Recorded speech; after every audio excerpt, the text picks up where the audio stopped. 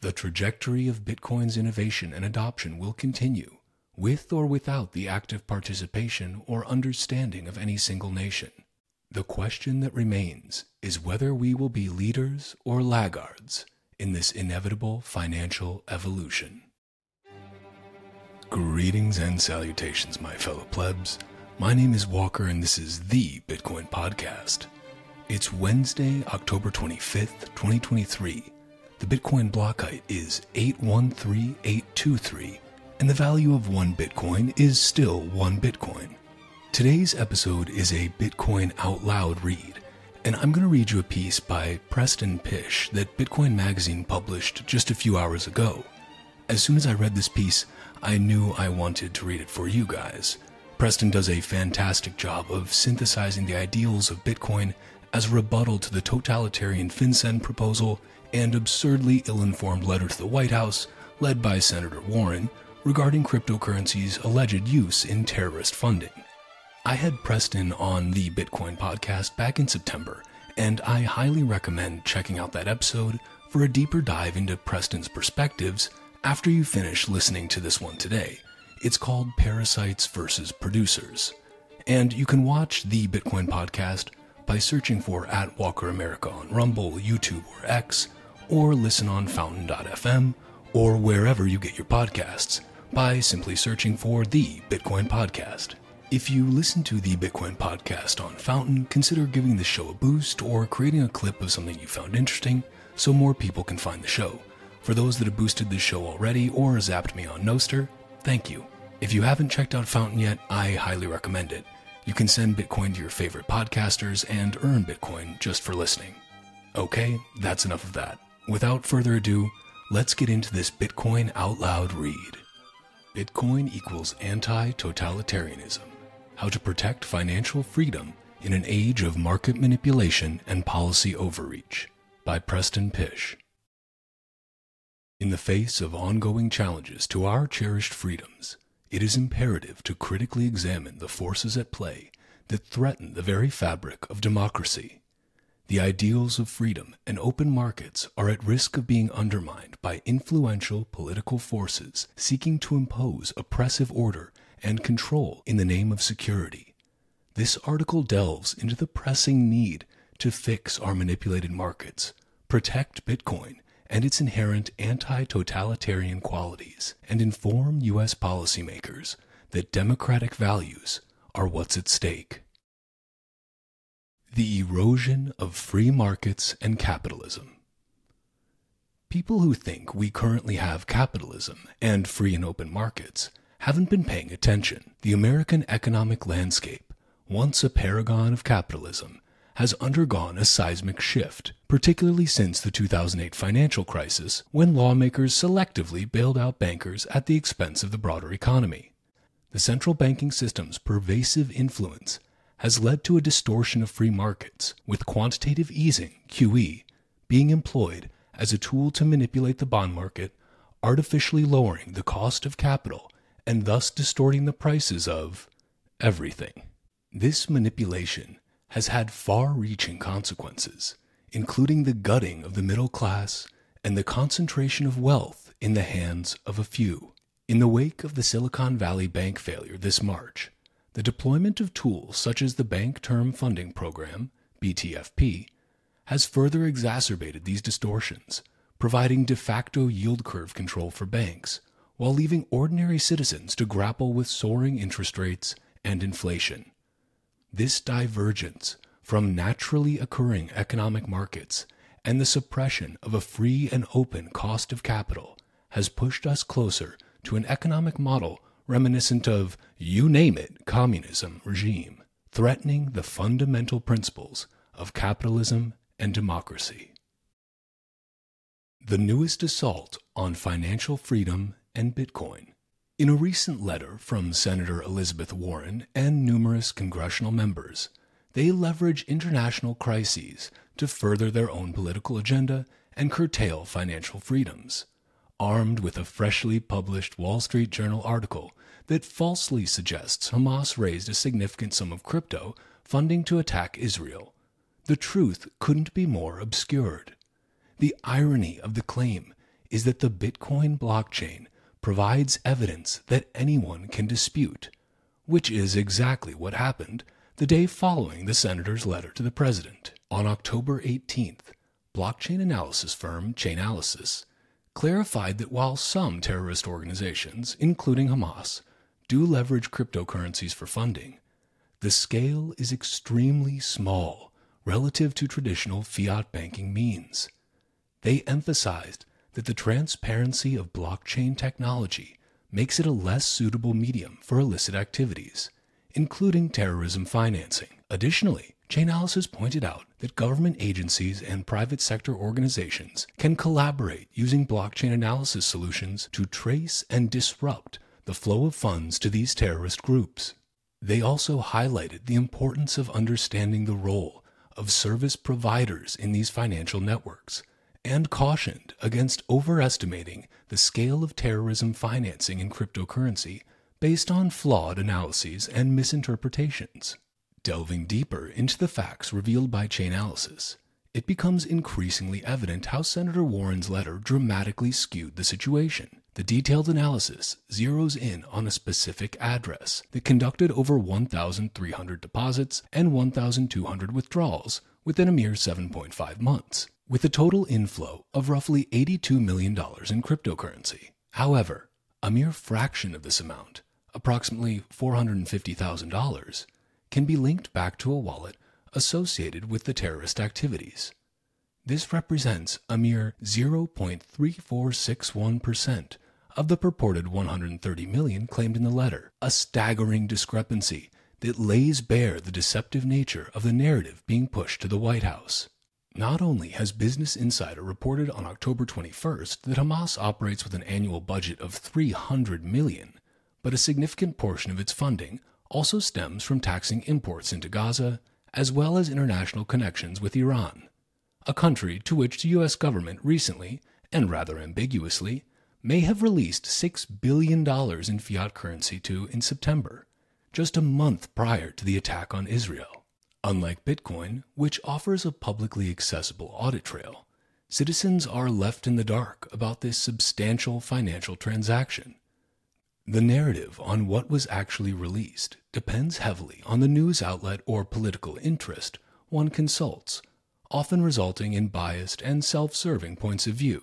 The irony. This stark contrast between politically manipulated numbers and the transparent reality a public blockchain provides underscores the urgent need for thorough, factual analysis and the adoption of publicly verifiable monetary units like Bitcoin. Why is this so concerning?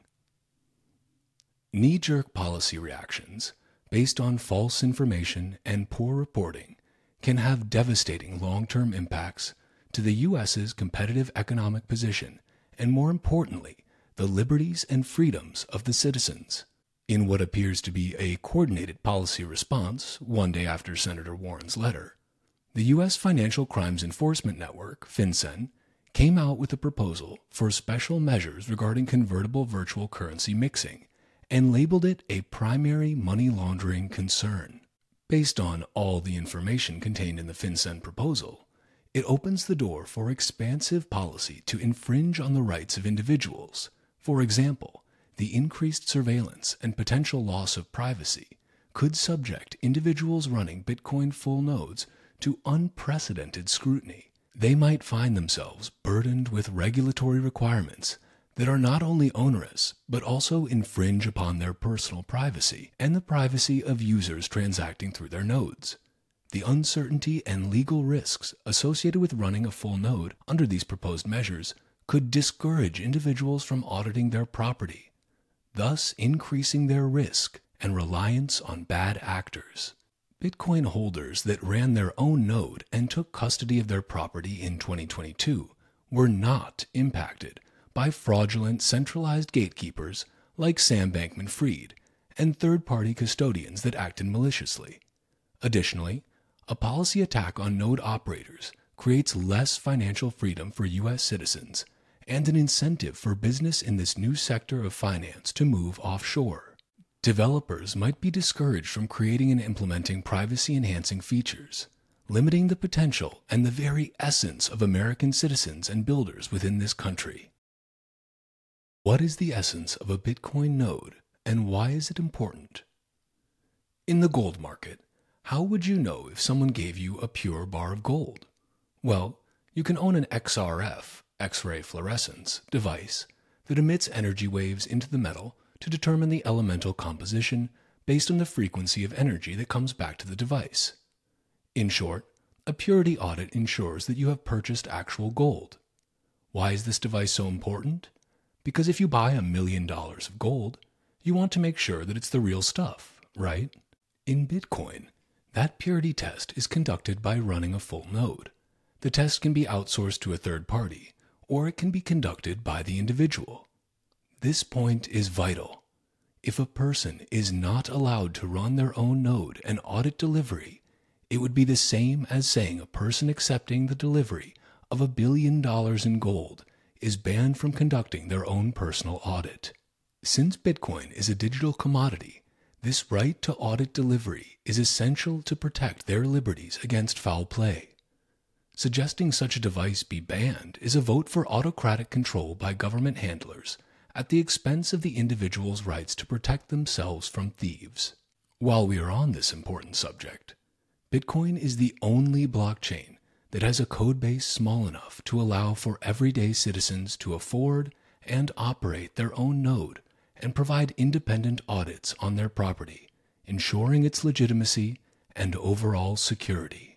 In short, Bitcoin is different. Bitcoin promotes individual freedoms, sovereignty, and liberties at the individual level, an idea consistent with our Declaration of Independence. Endowed by their creator with certain unalienable rights, that to secure these rights, governments are instituted among men, deriving their just powers from the consent of the governed. A call to action. So what do totalitarian governments embrace? They embrace control. Such a control is often established through small and incremental changes that mask a deeper trend and direction that citizens don't notice.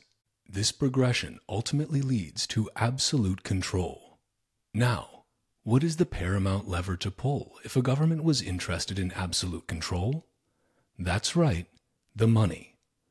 Because money is the energy that fuels every action and desire of the individual citizen. Therefore, let me be very clear. You will not beat a totalitarian government by becoming more totalitarian. America was founded on the principle of individual rights and freedoms. Those freedoms, in turn, create the strongest economy and most powerful nation on the planet. It is those very freedoms that are at risk with knee-jerk policy decisions to remove your individual rights in the name of security. In the face of the unstoppable tide that is Bitcoin and decentralized finance, it is paramount that we, as a society, and particularly as citizens of the United States, recognize the critical crossroads we find ourselves. The trajectory of Bitcoin's innovation and adoption will continue, with or without the active participation or understanding of any single nation. The question that remains is whether we will be leaders or laggards in this inevitable financial evolution. Our cherished ideals of liberty and open markets are at stake. We must urgently commit ourselves to a deep and nuanced understanding of Bitcoin's potential to secure financial freedom in an increasingly digital future. By actively choosing to educate ourselves, our communities, and engaging in meaningful dialogue with our elected representatives, we are taking essential steps toward protecting our position as a global financial leader. This is not just about maintaining economic dominance. It is about safeguarding the very liberties and freedoms that define us. The false sense of security provided by manipulated markets and snap policy decisions has eroded the foundation of capitalism, a system that, in its true form, no longer exists. We must recognize this distortion, challenge it, and champion the cause of financial freedom through Bitcoin. Supporting organizations dedicated to digital rights and financial freedom becomes not just a choice, but a duty. By contributing our time, resources, and voices, we are making a stand against the forces that seek to centralize control and diminish our economic sovereignty.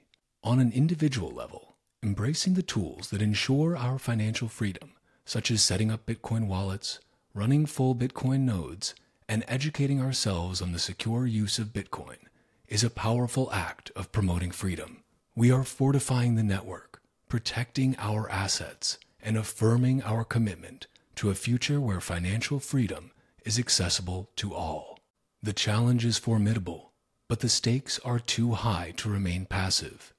The United States has a choice: adapt and embrace the decentralized future of money, securing our liberties and financial leadership, or risk being left behind, tethered to the outdated systems and eroding freedoms. The power of informed, engaged, and proactive citizens is our greatest asset in this pivotal moment.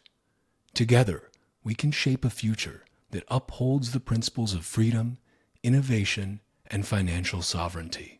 Those who would give up essential liberty to purchase a little temporary safety deserve neither liberty nor safety. Benjamin Franklin. And that's a wrap on this Bitcoin Out Loud episode of the Bitcoin Podcast. If you are a Bitcoin-only company interested in sponsoring another fucking Bitcoin podcast, head to bitcoinpodcast.net or hit me up on social media. You can find me on Nostr by going to primal.net/Walker, and I'm at Walker America and at Titcoin Podcast on Twitter. You can also watch the video versions of the show on X or at youtube.com/@WalkerAmerica and @WalkerAmerica on Rumble. Bitcoin is scarce. There will only ever be 21 million, but Bitcoin podcasts are abundant. So thank you for spending your scarce time to listen to another fucking Bitcoin podcast. Until next time, stay free.